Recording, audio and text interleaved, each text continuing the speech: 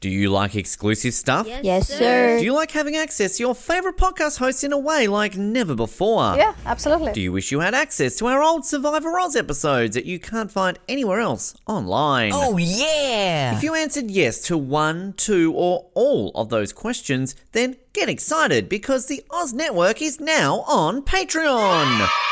That's right, your favourite podcast has jumped on the Patreon bandwagon to enable a better listening experience for you, our listener. For more details, simply head to www.patreon.com/Oz Network, where you can sign up for as little as $3 a month. It'll be the best decision you make since that last bad one you made.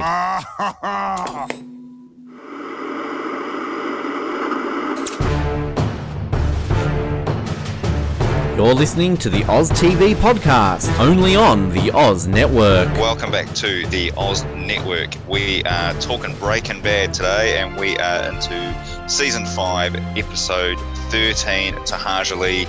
We are on the road home now for sure. We are really close to the end of this.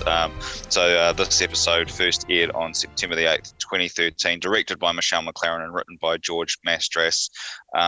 Yeah, lots of fun to be had in this episode.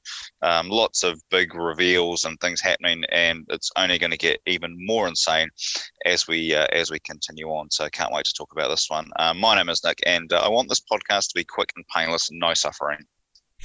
Good luck. And my name is Ben, and Fruit Loops. Good stuff. Who doesn't love a Fruit Loop? Oh, love Fruit Loops. I miss Fruit Loops. Always get excited. Like, growing up, you know, you'd always just get Wheat Bix and just, I don't know, standard cereal. But whenever, like, Dad would splurge and see a box of Fruit Loops, like, oh, Fruit Loops, things going crazy this week. Bring it on.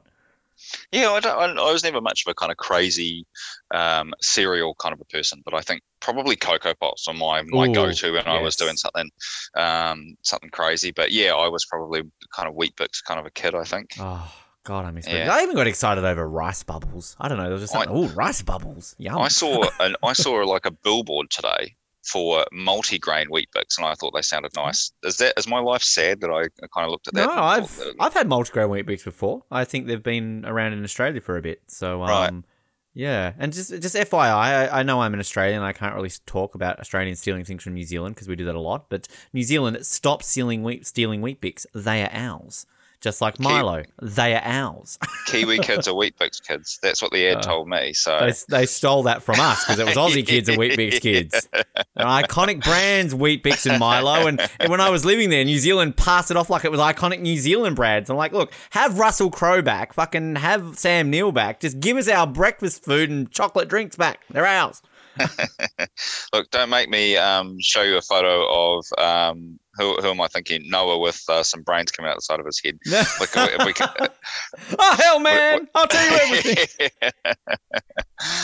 This is like I say, like I think we're into the last 4 episodes of the season now, and the show obviously, and shit's getting real now. And especially the second half of this episode, it starts to just everything that the walls are coming down and on Walt, and it's only going to get more intense. But I think we've talked a couple of times about this being a bit of an overlooked great episode. That there's obviously next week's episode is the big one that everybody remembers, and the finale's one that people remember, but this one I think there's some really great stuff that gets a little bit overlooked, I think.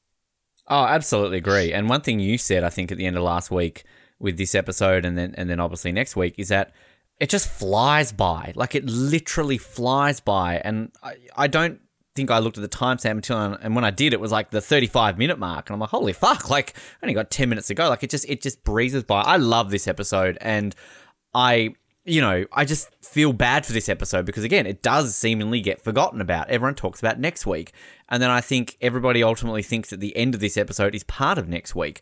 It's great. I mean, I've marked down 3 potential top 5 moments in this episode alone, which technically is the whole last 15 minutes, but I mean, I guess you could kind of separate them. But yeah, there's so much good in this episode. This really just gets you on. Even, and we're about to get into this opening scene, obviously, I kind of even like this opening scene, weirdly enough. So yeah, God, this is just peak Breaking Bad, and it will get even peakier next week. So yeah. Yeah, and like we've said a few times about, there's been a lot of, I guess, setup episodes, even in the second half of season 5, which everyone thinks of as being the big payoff. But these payoffs don't work if the setup's not good. So, just a final thanks to these episodes that we've had that maybe had to do some of the heavy lifting so that we could have these great episodes. But yeah, they are awesome. And we kind of open up with this, we finished the last episode with Walt calling Todd to basically organise one final job. We didn't know what it was, but we could probably put 2 and 2 together, and we're going to find out in this episode what it is. But we kind of come in just before Todd gets the phone call here, where he's finishing up a batch, and he's with Uncle Jack, and Lydia's there, and the other dude that I always forget his name, the Nazi guy. Yeah, Uncle Jack's kind of right-hand man, Kenny, he's called. So yeah, and basically they're kind of looking at the latest batch that he's made, and Jack and Kenny refusing to wear masks while Lydia and Todd do, and saying, Mr. White says you should wear one. And yeah. Todd, has the batch made, and he tests it, and it comes out at, I think, 76% purity, which is incredibly. It's a much higher one than we had from Declan. Obviously not as high as we used to with Walt and Jesse's cooks, but it's. Jack's really happy with it, but Lydia's unhappy because it doesn't have the blue color, and that's the thing that is kind of the trademark of this, and she's saying that's what her customers pay for. Jack's not really that bothered about this. He doesn't really care. He says, the actual purity's as good as it needs to be, and they can put, we put like blue food coloring in it or whatever to kind of make it blue. Like, who cares? So yeah, I think just kind of like this kind of opening thing to kind of get us into this. Then we kind of have Todd and Lydia are having a bit of a chat, and Todd being creepy Todd, and talking about it'll get better, the more I do it, the better I'm going to kind of get at it. And he's just kind of been creepy on her and being a bit too close to her. And yeah, she kind of says something like she's got to get onto a plane or something like that, and she's obviously been creeped out by how close he's been. And we kind of get him like touching where her lips have been on the mug. It's the kind of creep. I'm not sure I love the kind of creepy Todd with Lydia, but maybe it's just the age difference. It kind of just feels a bit weird to me more than anything else. But it kind of sells on how creepy Todd is, doesn't it? But then we get he gets the phone call from Walt that kind of picks up where we saw at the end of the last episode, and that there's another job that needs to be doing, and Todd thinks that this is going to be another prison hit, but he says no, it's actually somebody that's not in prison, it's Jesse, and so this is kind of our setup for it, and we kind of just watch creepy Todd kind of watching as Lydia's kind of driving away. So that's our setup to start this episode, and it's kind of just putting that kind of that final piece in play of what Walt's made that decision now that he needs to get rid of Jesse. The thing I just love about the character of Todd is just Jesse Plemons just does this creepy so well, and it's so well, like, he's just, as I keep saying, he's such an interesting character. He's so creepy, he's so just strange, and just like he's evil without being evil. Like, you kind of like this guy. He seems like a nice, genuine guy, but he's also a bit of an evil prick. So it's kind of like Gus in a way, but like Gus, I guess, turned it on. Like, Gus, if he's the type of guy, you pissed off and crossed him, he will kill your infant daughter. Like, he's going to go off at you like that. Whereas Todd is never going to be that way, is he? Todd's just kind of always the same level. So that's just kind of why I think Jesse Plemons plays it so well. One thing I also want to say too about the Jack and Kenny, which means if/when Kenny dies, can we go, oh my God, they killed Kenny, you bastards? No? So I looked at the actors here. Michael Bowen and Kevin Rankin play Michael Bowen's Jack, Kevin Rankin. They're brilliant. Like, these guys, I think I said when we first met them, like, there's no redeeming factors about these guys. They're fucking Nazis. I mean, that's about as evil as you can get. But, like, they play them so well. Like, if I met frickin' Michael Bowen, I'm going to believe he's a frickin' Nazi. Like, it's just, he plays it so well. And so does Kevin Rankin as his Kenny. And they're really creepy, too, because, like, I think it was last week when they were in the diner, or the week before, and they were kind of looking at that waitress really creepily, like oh, you feel uncomfortable looking the way they're looking at her. I think it's Kenny here kind of has that with Lydia at one point. Lydia kind of shares this like awkward smile with him at some point, just kind of like, oh, hello, like, yeah, this is really awkward. But yeah, I like the setup. I kind of just like creepy Todd who then drinks from Lydia's tea.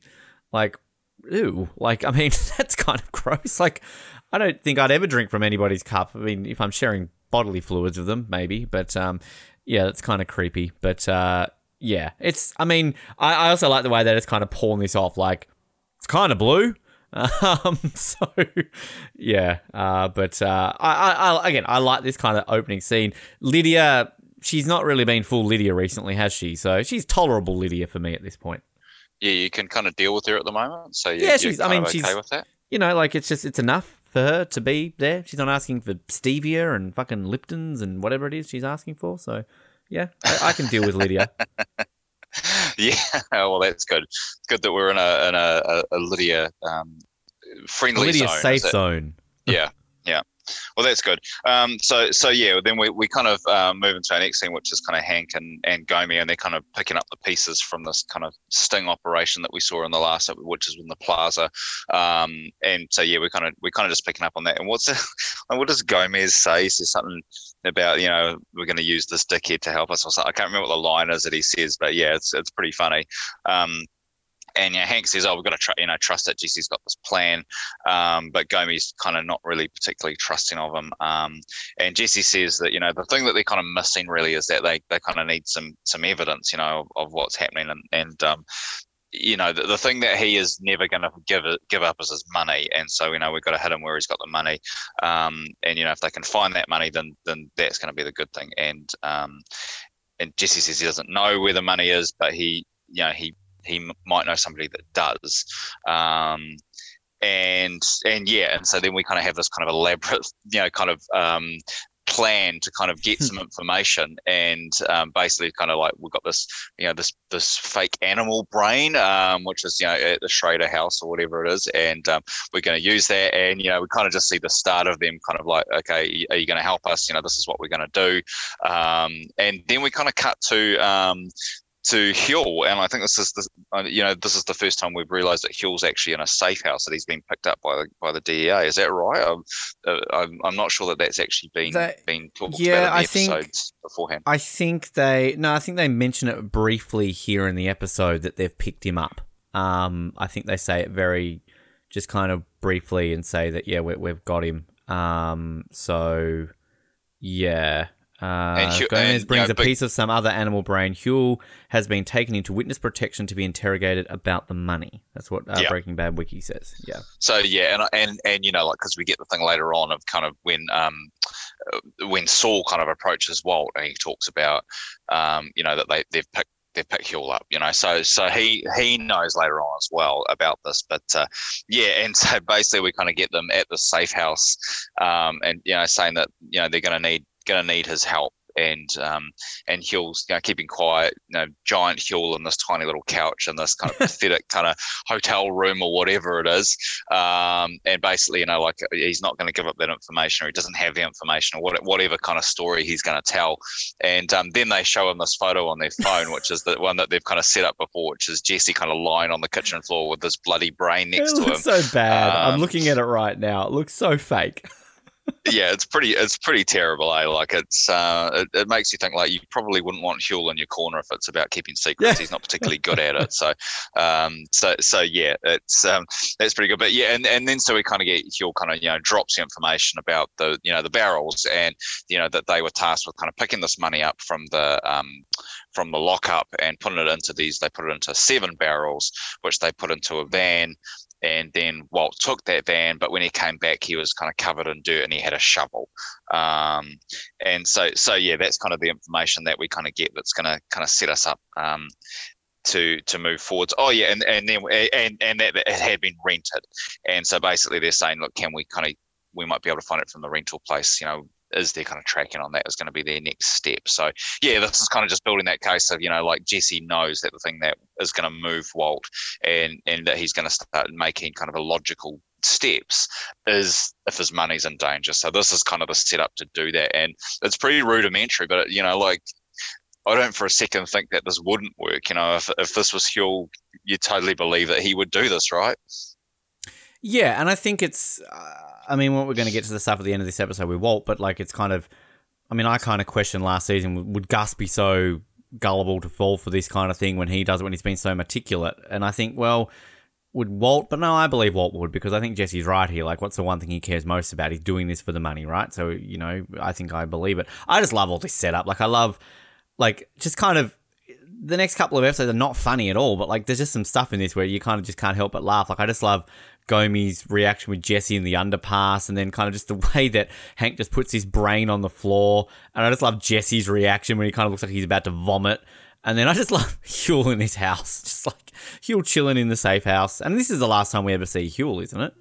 So yeah, I like the way that just kind of this is set up. And I love his reaction of, oh, hell, man, why does he want to kill me? I ain't done nothing. And just like rolls over straight away. It's so good. Well, I think one of the things too, of like, without going into too many spoilers, it's like there's one of the unresolved questions of Breaking Bad is what happened to Huel. Because there might not be anybody who knows where he is at the end of this, and so like, does Huel just like sit in this room forever? Like, so yeah, I've always loved that little kind of like, what happened to and Huel. QB, we don't see QB again, do we? No, I don't think so. I think that we've had our QB fill for this show. My one thing, like, and I'm jumping ahead probably to the finale and all that sort of stuff, but like, if we were to ever do like bring back Breaking Bad again, sort of do a sequel, I'd weirdly like to follow Marie and Skylar. Like, I just think, like, because spoilering alert or not, everyone kind of gets resolved, but like, I mean, you sort of get a resolution with Skylar and Marie, kind of, but like, they've got to live with this for the rest of their lives. So, that to me is where it's interesting. Walt Jr., like, kind of the ramifications. I always say the Holly storyline would be, Holly as an 18th birthday plays that video of her dad that he filmed, for her back in season 1. Like, and here she picks it up, and people are coming after Holly and the family because of the connections. Like, I'm sure Vince Gilligan has these ideas, but I just had that thought in watching these 2 episodes where I'm kind of like, yeah, like the Marie sort of Skylar, like what happens to them after the end of Breaking Bad? Yeah, and I think probably, like, as we know, that they will take kind of the expansion of this universe in a different direction. And this is probably, near the beginnings of kind of, expanded kind of, you don't just do a TV show or a movie series and then finish it. There's always more, and so, yeah, I think it's quite interesting to me that where they decide to take this, obviously with Better Call Saul, but there's still plenty of dangling threads if they ever did want to kind of pick up and do a sequel more than a prequel, which is what Better Call Saul is in terms of the timeline, at least. Anyway. Let's be honest, there's going to be something one day. I mean, for God's sakes, how many Sex and the City sequels are they up to now? And it's Sex in the fucking City, so come on. Yeah, well, it's interesting because I never, like, when the show finished, I never really got the impression that Vince Gilligan had a huge appetite to kind of expand this world. But obviously, with Better Call Saul and with El Camino, he did so, and still does. So it's pretty interesting to me that there does appear to be an appetite that maybe I didn't expect. So yeah, it's interesting. Just as long as it's not overdone, like that's always the trouble, isn't it? Like, I mean, there's bringing back something for this reason and that reason, but when you just all of a sudden start going too far, like, I love 24, download our 24 recaps, they're great, but I mean, we didn't need Legacy. That was just stupid. No Kiefer Sutherland, it's not 24. So, like, it's kind of, I see what they're trying to do, but it just ruins the brand of it, and it just kind of leaves a sour taste in your mouth. And yeah, I mean, there's never really been a fully successful reboot. Yeah, okay, people are going to say Roseanne. Well, it took her, 3 weeks until she was fired, and they've done whatever they've done now with the Connors or whatever it is. So, yeah, I don't know. Like, I guess they've got their fan bases, but, like, I obviously Lost, download our Lost coverage. I fucking love Lost, but I don't want them to ever touch Lost. And Lost is probably a show that screams more for a reboot than Breaking Bad does, because there's so many elements to Lost you could explore, but I don't want them to touch it. Back to the Future is another one. Will they ever do a fourth? No, don't. Like, it's ended perfectly. You don't need to do anything more with it. So, yeah. Well, I mean, coming to you from the past, and you're listening to this in the future, it'll be interesting to see what the reception is to the Return of the Matrix, which, we're in that funny time between recording this before it comes out, and this will air after it's come out. Probably out in Blu-ray by the time you're listening to Yeah, that's right. Yeah. Right. So I think, but it's literally not even caring about the Matrix coming out. We're doing a whole month on it, and I'm like, the Matrix. I don't know if I want a fourth one, but we'll go see it. Yeah, sure. Yeah. Got Neil Patrick Harris in it. Why not? Yeah, sure. How I Met Your Neo. It's going to be legendary. Legend, wait for it, dairy. There we go. I screwed that up. Moving on. We kind of move into this next thing where Walt goes to the gang headquarters, which is interesting information that he now knows where that place is, and basically organises for Jack's crew to basically do a hit on Jesse, and Jack wants to know why. Is he a rat? Is he a problem? It's like, no, it's he just needs Jesse gone, basically, is what he's saying. And he makes this really interesting line here. He says, like, Jesse's like family, so I want it to be done quick and painless. I don't want it to be something that kind of like is bad in any way, which I think, he's family, but please kill him, I think is quite an interesting insight into Walt's mind here. Jack says that, yep, he'll do the hit, but he doesn't want to be paid. But what he wants in return is for Walt to, do some cooks with Todd in order to make sure he can get that quality back and especially the color back. And Walt's obviously not interested in this, and they have a bit of a negotiation, and he says, yeah, he'll do one cook, but it has to be after Jesse's been killed. And so they kind of shake on that, and then they say, oh, okay, how do we find Jesse? And that kind of moves us into Walt says, oh, like he knows a bit of a weak spot on him. And basically this will be Andrea, and so Walt goes to see Andrea, and makes up this kind of lie that he's had a falling out with Jesse and he needs to get hold of him, and Andrea is very accommodating. Have this kind of awkward kind of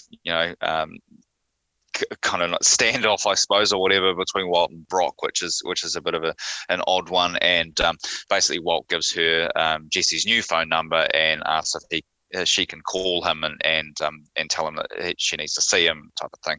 And so she calls, leaves a message, which Hank picks up on the Hello Kitty phone. So yeah, that's kind of it. And Walt kind of he kind of leaves and he lets the neo-Nazi guys know that they're in a car outside Andrea's house, that Jesse could turn up at any time at this point, basically.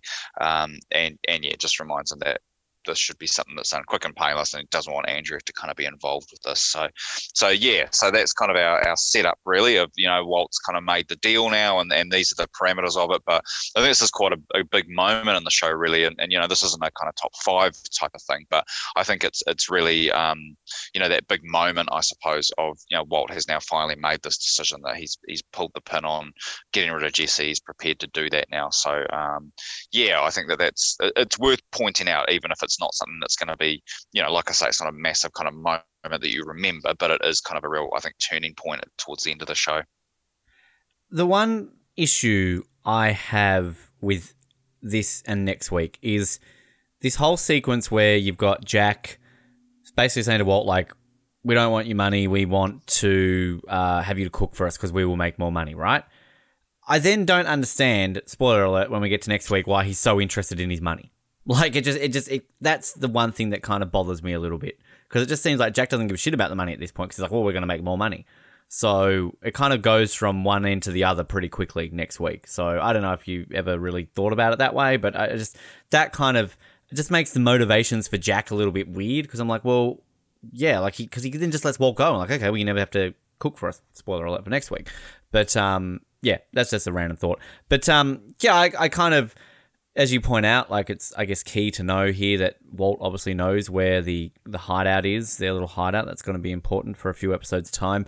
Is this meant to be, like, with Brock being a bit standoffish with Walt? Like, do you think, is it meant to be like he knows or something like that? Yeah, or? I mean, it's never really explained. It's kind of one of those hanging threads that's left on the show, and it's never, it's not a big deal. It's not something we absolutely have to know. But yeah, I think kind of, and especially given that, we now know that Jesse knows what happens, so it's not like it's a kind of unresolved kind of plot point, really. But I think that we never got to see the kind of how Brock actually got poisoned, and I think that that's something that there's interest in discussing, because you never do actually find it out, and it is always something that's left to the viewer's imagination to fill in about how that actually happened, and did Brock and Walt actually have an interaction, or was it done through an intermediary? But to me, I think it's an interesting thing to talk about, but it actually isn't particularly important in terms of the whole scheme of the show.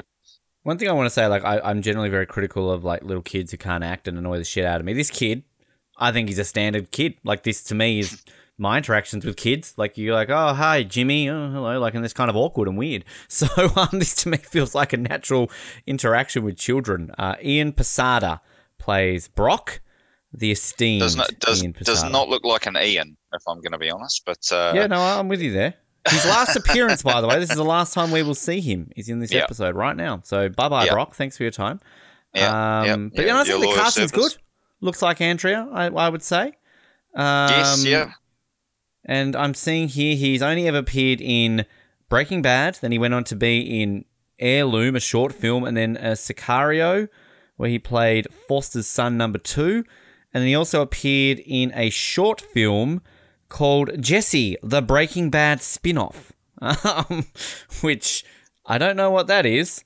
It sounds interesting, but apparently both...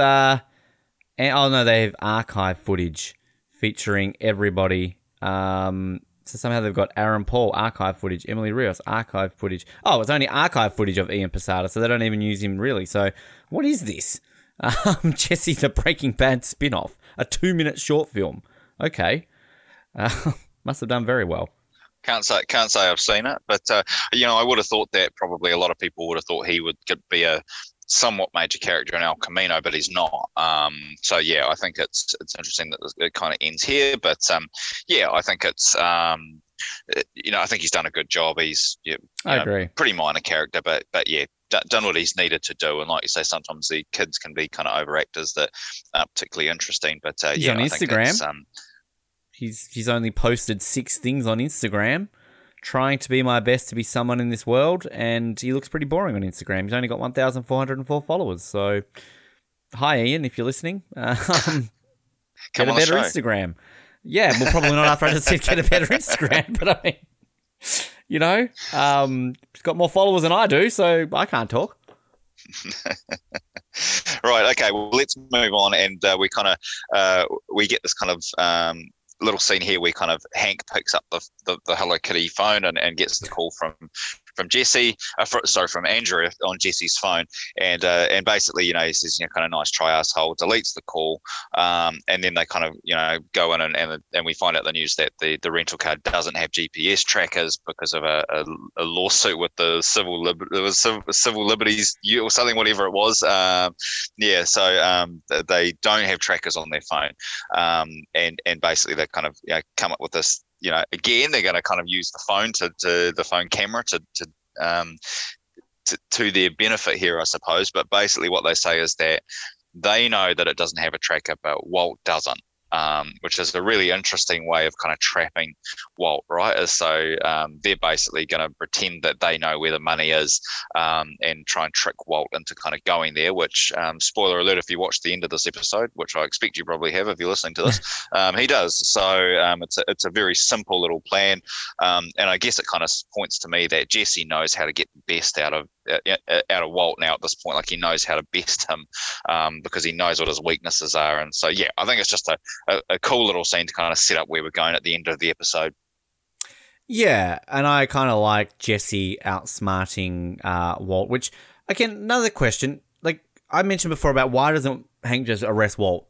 Seemingly got enough evidence, particularly with Jesse doing all this, but like, I guess they've got to get complete concrete evidence to even how is him having money concrete evidence of his dealings. Like, can't he just be like, Hank, I'm an addicted gambler. This is just my gambling money. Like, I mean, that's one thing I will say, again, not to take away from the epicness of this and next week, but like, I get confused as to how this is the be all and end all of I've got him. You know what I mean? So, but again, I don't want to take away from it because it's amazing. But yeah, smart Jesse, smart Hank. Gomy's just along for the ride. But yeah.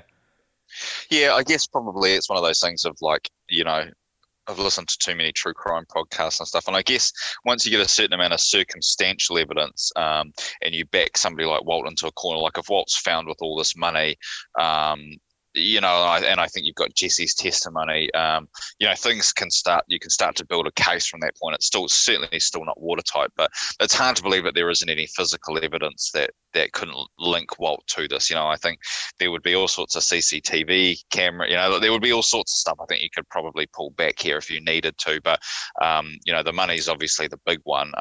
If he mentioned, I was just going to say, sorry to interrupt, like his testimony about how they stole the methylamine. I mean, we know Hank's got that footage. So, like, surely, like, he would just go, yeah, that's us on the footage. Like, you know, like, things like that. Yeah. Yeah. Yeah. Yeah. Okay, so we head to the car wash, and we've got Walter Jr. learning how to kind of ring customers up, basically. I like RJ Mitty here. He just seems sweet. Yeah, does a good job. Look at him having a go. Good job. Yeah. And then we get Saul comes in, and Walt Jr. is a little bit starstruck by seeing Saul, the guy from the billboards, and then just as they're kind of having this interactions where Walt comes in and he's got Holly, and as soon as he kind of you see Saul, he kind of walks out again, and then we kind of cut to this conversation that Walt and Saul are kind of having in the middle of the kind of forecourt, I guess, of the car wash. And basically Saul, says Hill's gone, and it's starting to get, things are getting too crazy now. He's wearing a bulletproof vest, and basically just saying, they don't know what's up with Jesse. Like Jesse could be coming for them now, and so we kind of have this kind of conversation happens. We see Skylar's kind of watching it, and then Skylar and Walt then have a follow-up conversation, which is basically like, is there any progress, is the way she says it. So kind of she knows what's going on, and she kind of goes back, and then Walt kind of gets a picture of this kind of barrel that's been obviously set up by Hank, and Jesse and Gomi have kind of done this barrel scene, and followed up by this phone call from Jesse, and basically Jesse says that he knows where the barrels are, and he's going to start burning it, like, what does he say, like 10K at a time or something. He's going to start burning this money, like that, isn't it? Yeah. And so basically this is the catalyst that turns that, basically Walt is now going to rush to his hiding place, because he believes that Jesse's there, got the money, and is destroying it. So he's going to have to go for it now.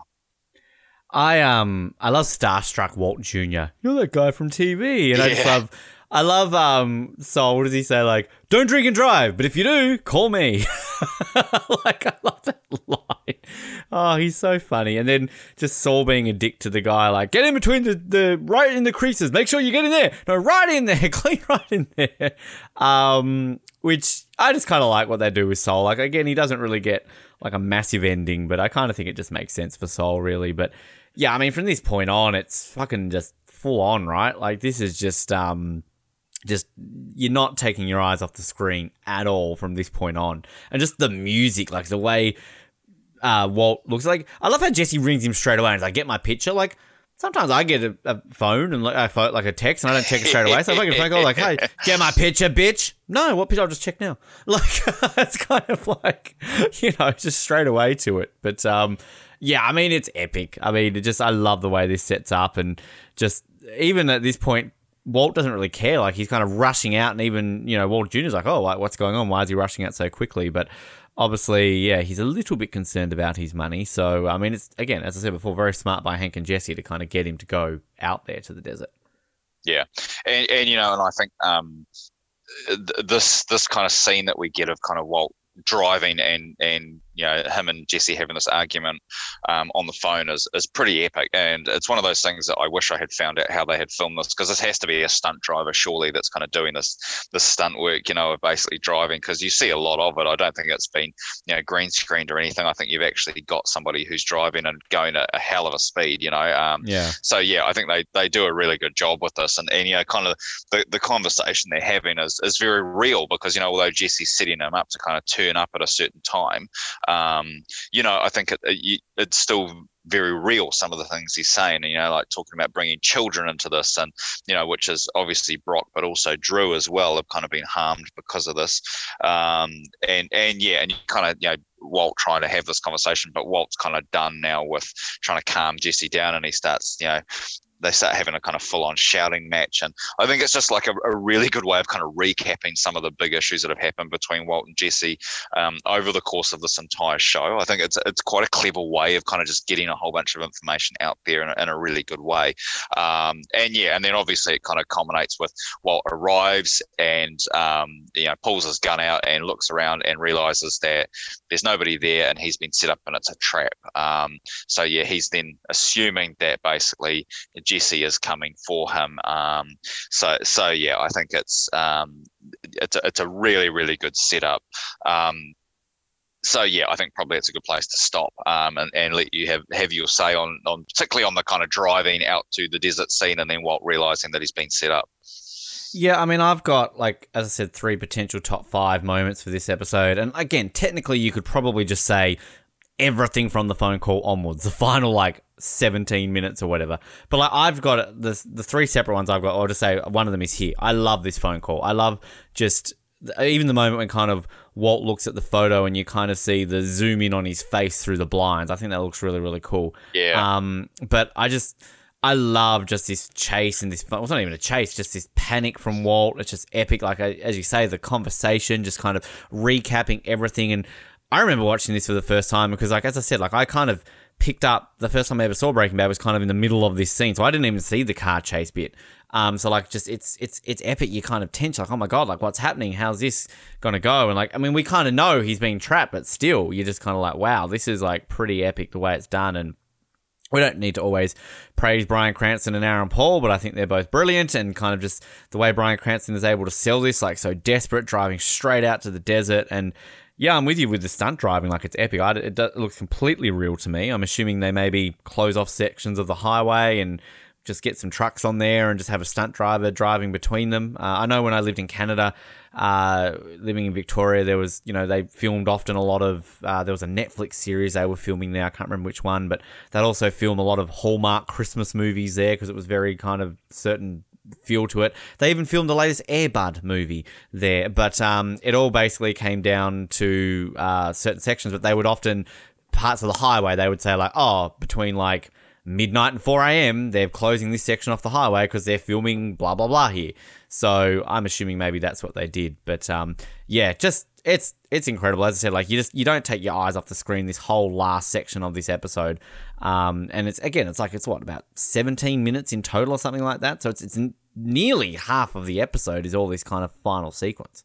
Yeah, no, it's crazy. It's such a big long sequence at the end because I think kind of this is one of those funny episodes where there's lots of kind of reasonably quick scenes leading up to it, and then like the final scene is like almost 20 minutes long. It's a really long scene, but it's all of it's great. And kind of like the bit that I didn't mention is obviously once he has that phone call and realizes he's been set up, he kind of rips the battery and the SIM card out of his phone and throws them in the desert, and then he kind of like climbs up into these kind of mountains and he's kind of looking around and this is where he sees this SUV kind of coming and realizes that it must be Jesse, and so he races down and puts the phone back together and calls Jack and basically says he's got Jesse, he knows where Jesse is, come and get him, come to where I am, and he kind of pulls out the lottery ticket and reads the coordinates out and basically gives them the information. I love how like Jack just kind of writes them on his hand, which is kind of pretty cool, and so this is kind of we kind of see him come there, and this is where he suddenly realizes, he says, there's at least 2 kind of people with him, and Walt's watching from a distance, and this is where he realizes that the 2 people are Hank and Gomi. And I love this kind of little bit of facial acting by Bryan Cranston here when he realizes that he can't bring these guys to a shootout basically with Hank. Like that is not what he wants. And so he basically says to them, no, it's off. You call it off. Don't come.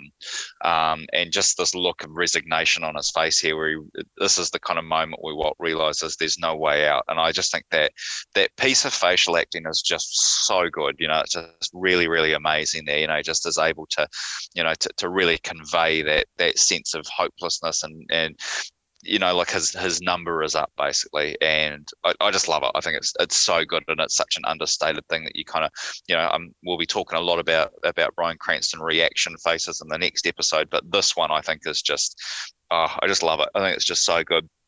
And I think sorry. Go. No, you go. No. You please continue. I was probably just about to give you time to talk about it anyway, so go okay. right ahead. Look at that. Good working out there. Yeah, I think it's kind of it sets it up well because it makes it more tense when we get Jack and the gang showing up, right? Because if we knew they were coming, we'd be like, oh, okay, they're going to come. But like kind of just the way he's like, it's off, don't come. he's just kind of like, Yeah. okay, sure, you think it's done with. But yeah, it's just it's fascinating how he kind of is like, yeah, like shit, this is it, this is all over with. So it's sad somewhat, but at the same time, you're kind of like, okay, well, this is how it's going to go down. So yeah, I'm with you. Bryan Cranston's facial acting is fantastic, but yeah, it's obviously great tense moments leading up to what ultimately will happen when Jack and that show up very shortly. Yeah. So we kind of come back from that, and Walt's in his hiding place, and in his mind he's called off the Jack and his gang from coming, so he's all on his own, and we kind of have Hank and Gomi with their guns out, kind of calling and saying, kind of come out, and eventually that's exactly what happens, is that Walt does come out.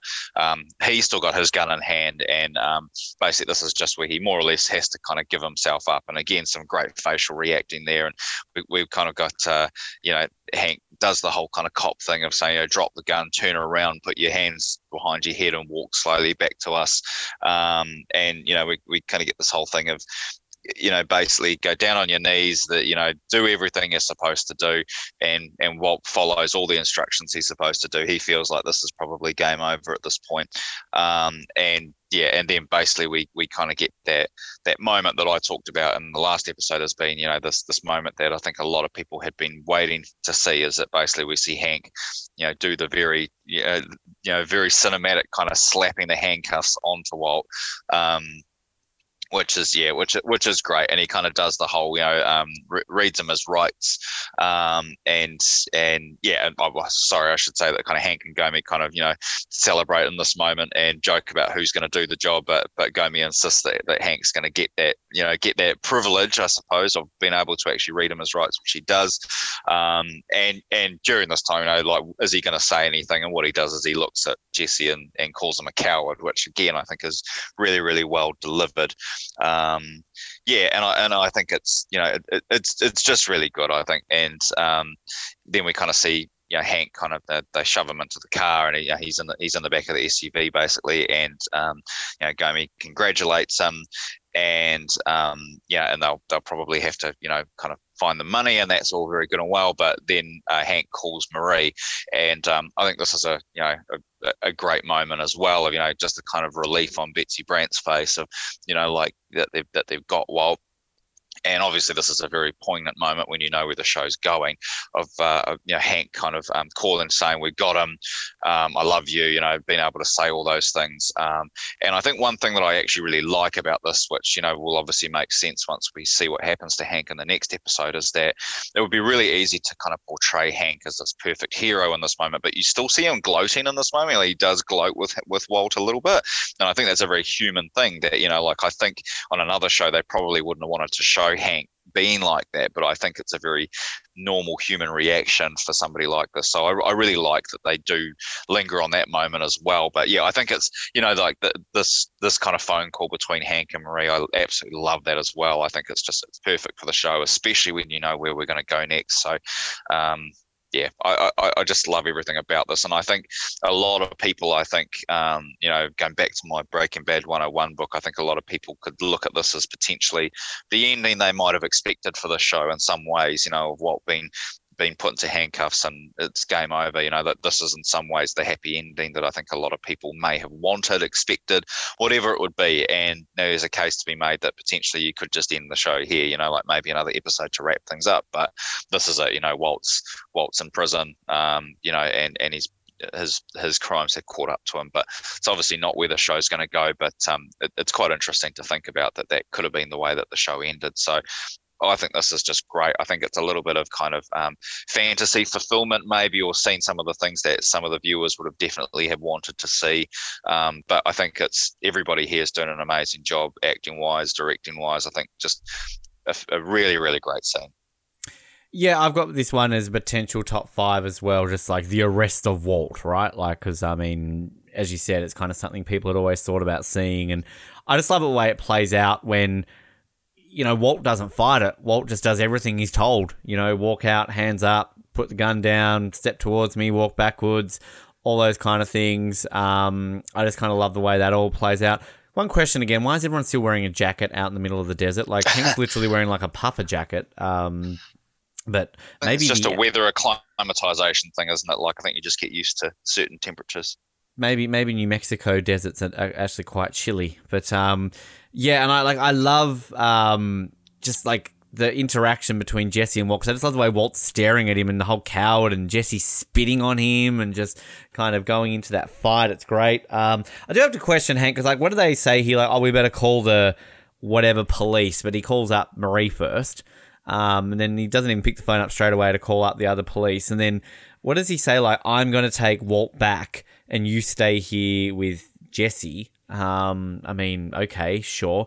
But one thing I'm sorry to destroy these scenes, but like, shouldn't they be here with like 50 tons of backup? Like when they had a search warrant of Mike's house, they had like half the Albuquerque PD there. This is arresting the great Heisenberg. I think this is because it's still, like it's still off the records, I think, and it's probably been I think it's a valid criticism, because I think it actually has been a few episodes since we've really reminded ourselves that basically Hank and Gomi are doing this off the books, but once they have him, so now that they've kind of got Walt, is it now it will become an official investigation. So I think that he wanted to basically, as he said in one of the earlier episodes, that his career's over once this happens, but he's going to end his career by walking Walt into the station, basically. So yeah.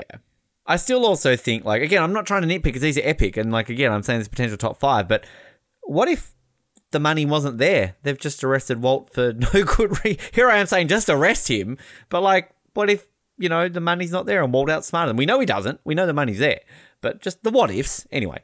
Yeah. Totally. And I think there's definitely things like that you can pick apart, and it's a TV show, and those things are definitely there. And I mean, that's what we're here to do, right? So like that's our job, is to kind of find the faults and the flaws where they are, and that's totally cool. And it doesn't stop me from thinking that these are still great epic scenes as well. So, absolutely. And I mean, again, I'm just exactly being that nitpicky guy, that why not? But I love it. I think it's fantastic, and I love it kind of putting them both in the cars. So, like, we've got their starting points for what's about to happen right now. But, as you said, everyone's great in all these scenes. Again, I just love Aaron Paul's face when he looks so excited that, like, oh, this is it. This is over. Like, Walt's getting arrested. Like, here we go. Like, we've got him. Just the way he kind of has that look on his face. It's pretty epic. Yeah, it's really good, and I think you talked about loving that that shot of the zoom in on Walt as he kind of looks at the picture when he's in the car wash, and I think that's a very like un-Breaking Bad or non-Breaking Bad shot. It's not something I think you see a lot of on Breaking Bad, but talk about a very Breaking Bad shot as the kind of from inside the bin, it was inside the trash can. I think that's a very typical Breaking Bad shot. So I really like that. We did mention when he puts the brain on the floor, there was like a glass camera shot of the brain going on the camera, which is really cool.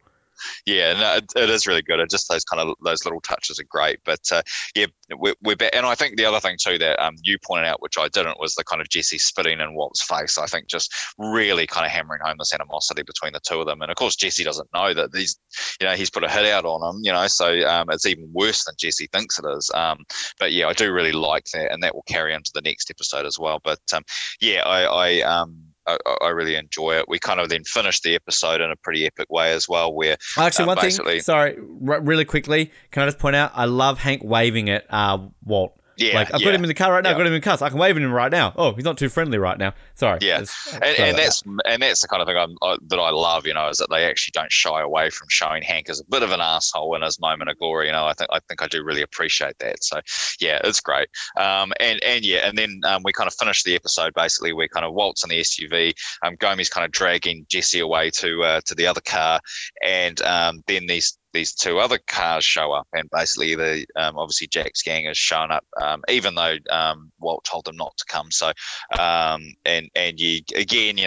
great kind of reaction shots from Bryan Cranston of like, oh god, he can see what's about to happen here, and kind of see this great kind of shot of like it kind of zooms in on the cars as they pull up, and everybody gets out of the cars, and it zooms in on them kind of pulling guns and kind of watching from a distance, which is really cool. And then we kind of have these tense moments of basically kind of Walt screaming and like trying to say not don't shoot, this kind of stuff,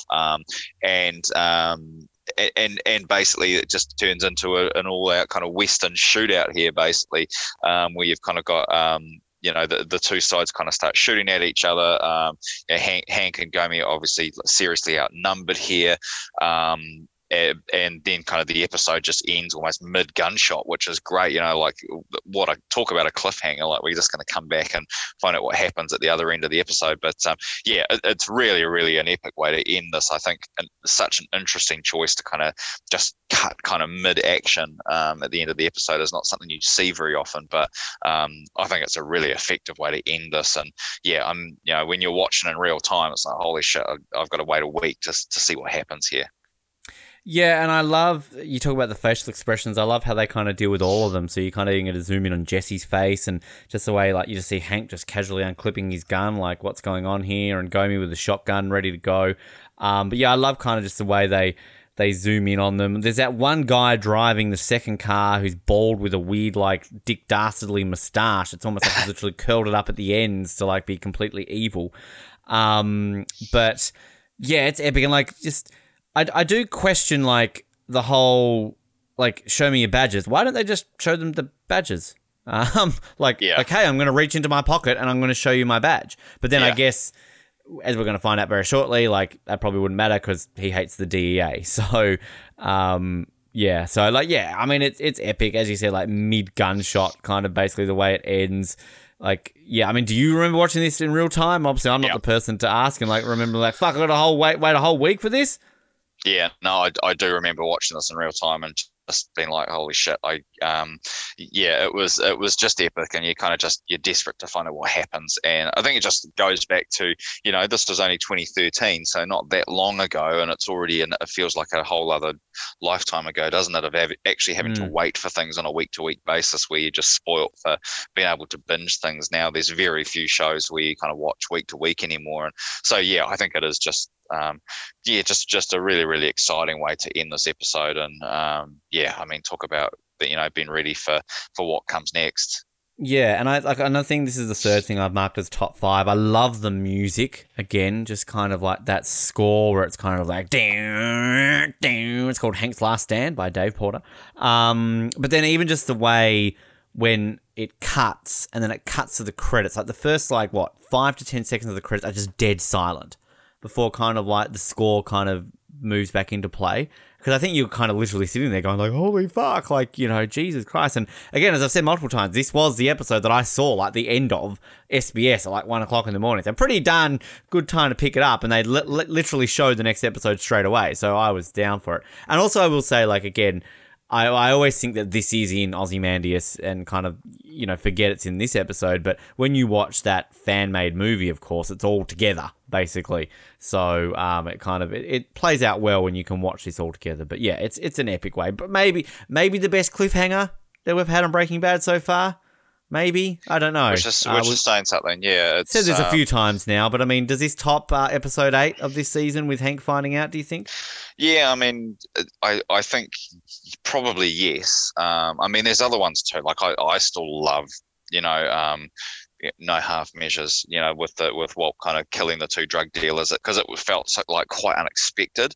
And I mean, this is not expected, but I think, I think at this point you're kind of expecting every week will be a cliffhanger as we kind of end the show. But it's great. It is really, really exciting. And I think next week is a phenomenal episode, which we're going to talk about. But it doesn't have a cliffhanger type ending. It has an ending where you're like, I can't wait to see how they're going to finish it from here, but it doesn't have a like, holy shit, I have to see what happens next week immediately, So I think it's really effective to kind of go into, next week with this absolute like, holy shit, how is this going to be resolved? I think that's really, really exciting. And that's why I think this episode just gets like so forgotten about, because I mean, to me, it just, like you've talked about episodes kind of complementing each other, or even sort of have a trilogy of episodes that kind of all tiny. I mean, you can't have Ozymandias without this, and I think this just leads into it so well. And again, I think people always think this final like 15 minutes is in Ozymandias. I do. So kind of I always forget that it's actually, the majority of what we're going to get the opening of next week happens in this episode. So that's why I love this episode so much, because it's perfect setup, and just there's nothing wrong about this episode at all. Even the sort of the short scenes that we get, I think, are all great and entertaining. So yeah, and again, as you said and I said, it flies by. It just goes by so damn quickly. It really makes me wonder how, you've got these different directors for different episodes, and obviously, Rian Johnson being the most famous one in terms of, polarizing episodes. But, he obviously gets credited with next week's episode, and we got Michelle MacLaren for this week's episode. And it's like, well, did we literally just at this point stop and they just tag each other in, because it just feels like one big scene here, between this and the next. They would. I would assume they would film, I could be wrong. I'm guessing maybe it works differently, but I can't imagine you wouldn't film this whole sequence together, if you know what I mean. I don't see them going, okay, cut, all right, that's the cliffhanger, folks. We'll be back next week to pick up episode 14. I feel as though you would film all of these scenes together and maybe just have Rian Johnson, consulting this, or maybe they co-direct this scene and then Rian Johnson directs the rest of it. I don't know. Yeah. Well, I think before we get to rating it, just looking at any of the particularly interesting kind of trivia, and I think one of the things that's I picked up on listening to one of the commentaries was about the GPS coordinates and this lottery ticket, and that they actually had to get the New Mexico Lottery Board to print a special ticket for them, because the GPS coordinates are six. There's 6 different ones, I think. But apparently the lotteries only does 5 lines. They actually had to do a special ticket because they don't do 6 lines of lottery things in New Mexico, which I thought was quite interesting. So there you go. I think other interesting ones there are, things like this is the only time Walt Jr. and Saul have actually met, and the only time they will meet on the show. So I think that's quite interesting as well. I think a lot of as we talked about last week, I think a lot of the kind of trivia points now are really stuff around, this is a reference to this episode or that episode, which I don't particularly find all that interesting. It's I think sometimes I don't even know if it's a particular reference. I think it's just circumstance or happenstance, that they tend to look the same even if they're not particularly interesting. So I don't know if there was anything in particular. I think the other thing with Taharjali, that this is an actual place, and it's obviously, we've seen this before on the show. It was where the first cook happened, which we're going to see in the next episode.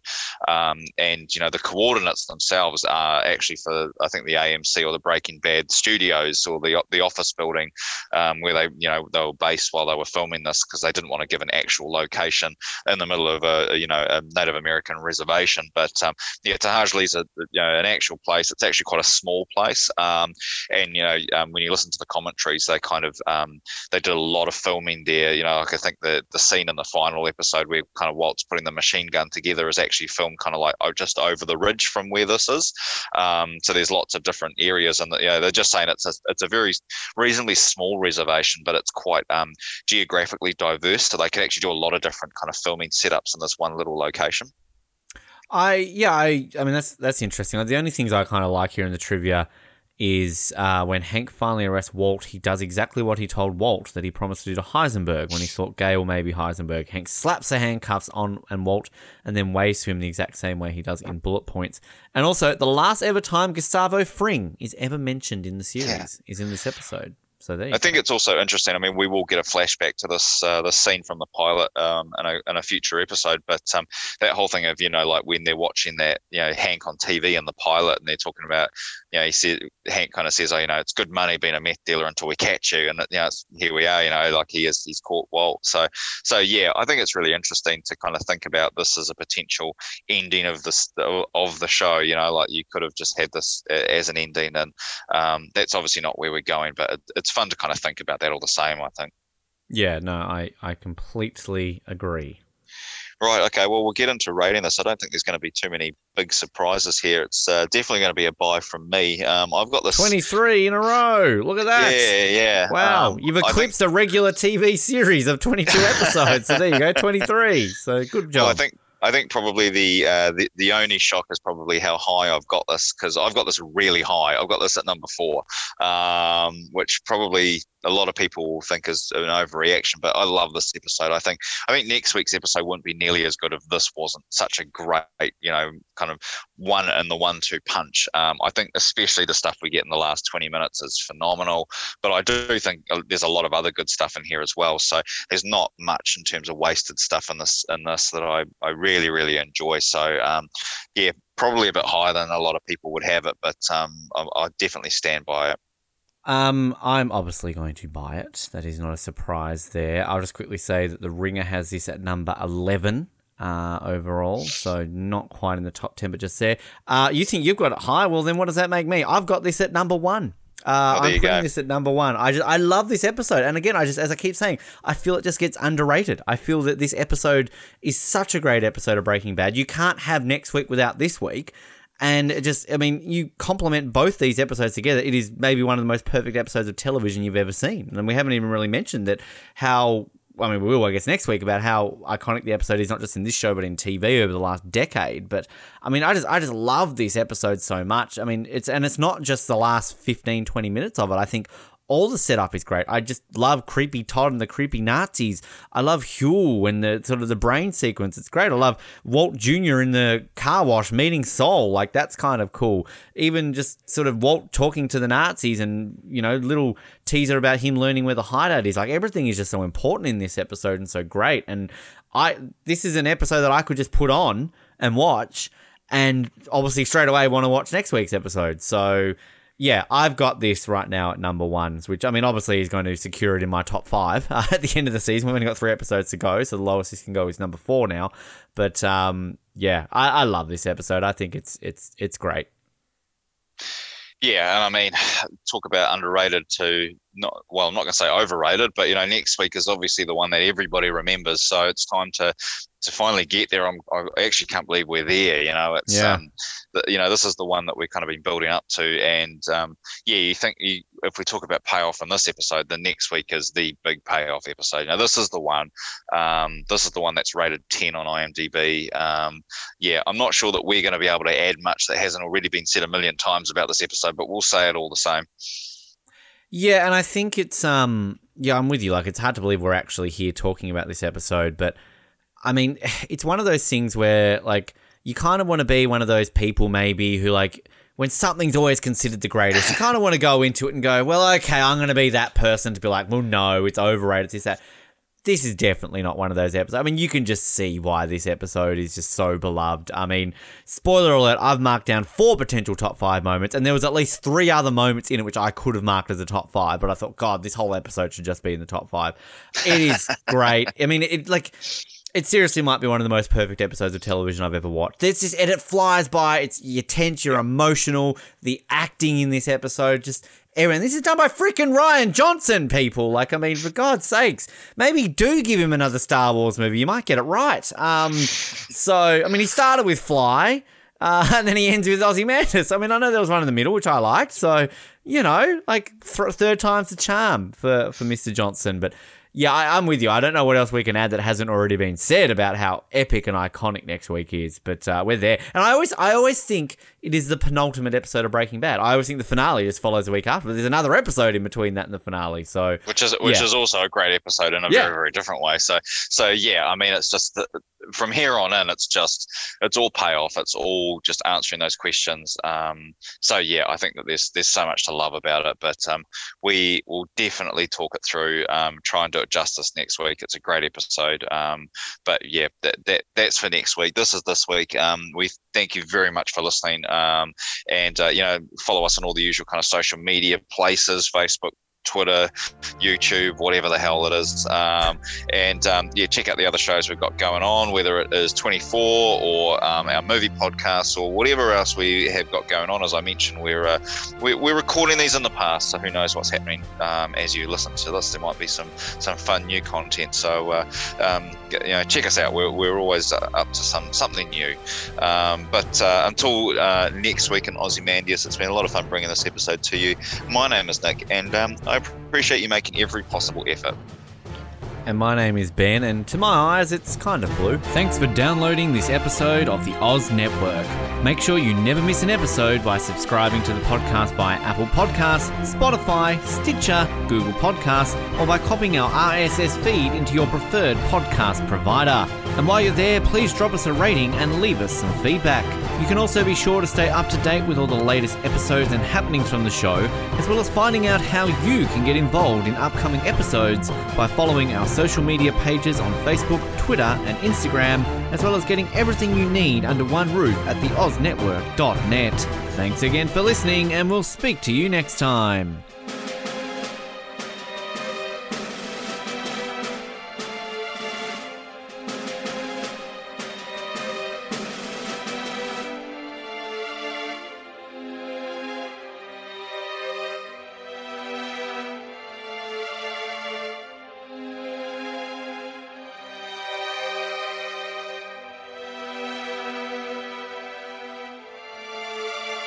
Do you like exclusive stuff? Yes, sir. Do you like having access to your favourite podcast hosts in a way like never before? Yeah, absolutely. Do you wish you had access to our old Survivor Oz episodes that you can't find anywhere else online? Oh, yeah! If you answered yes to one, two, or all of those questions, then get excited because the Oz Network is now on Patreon.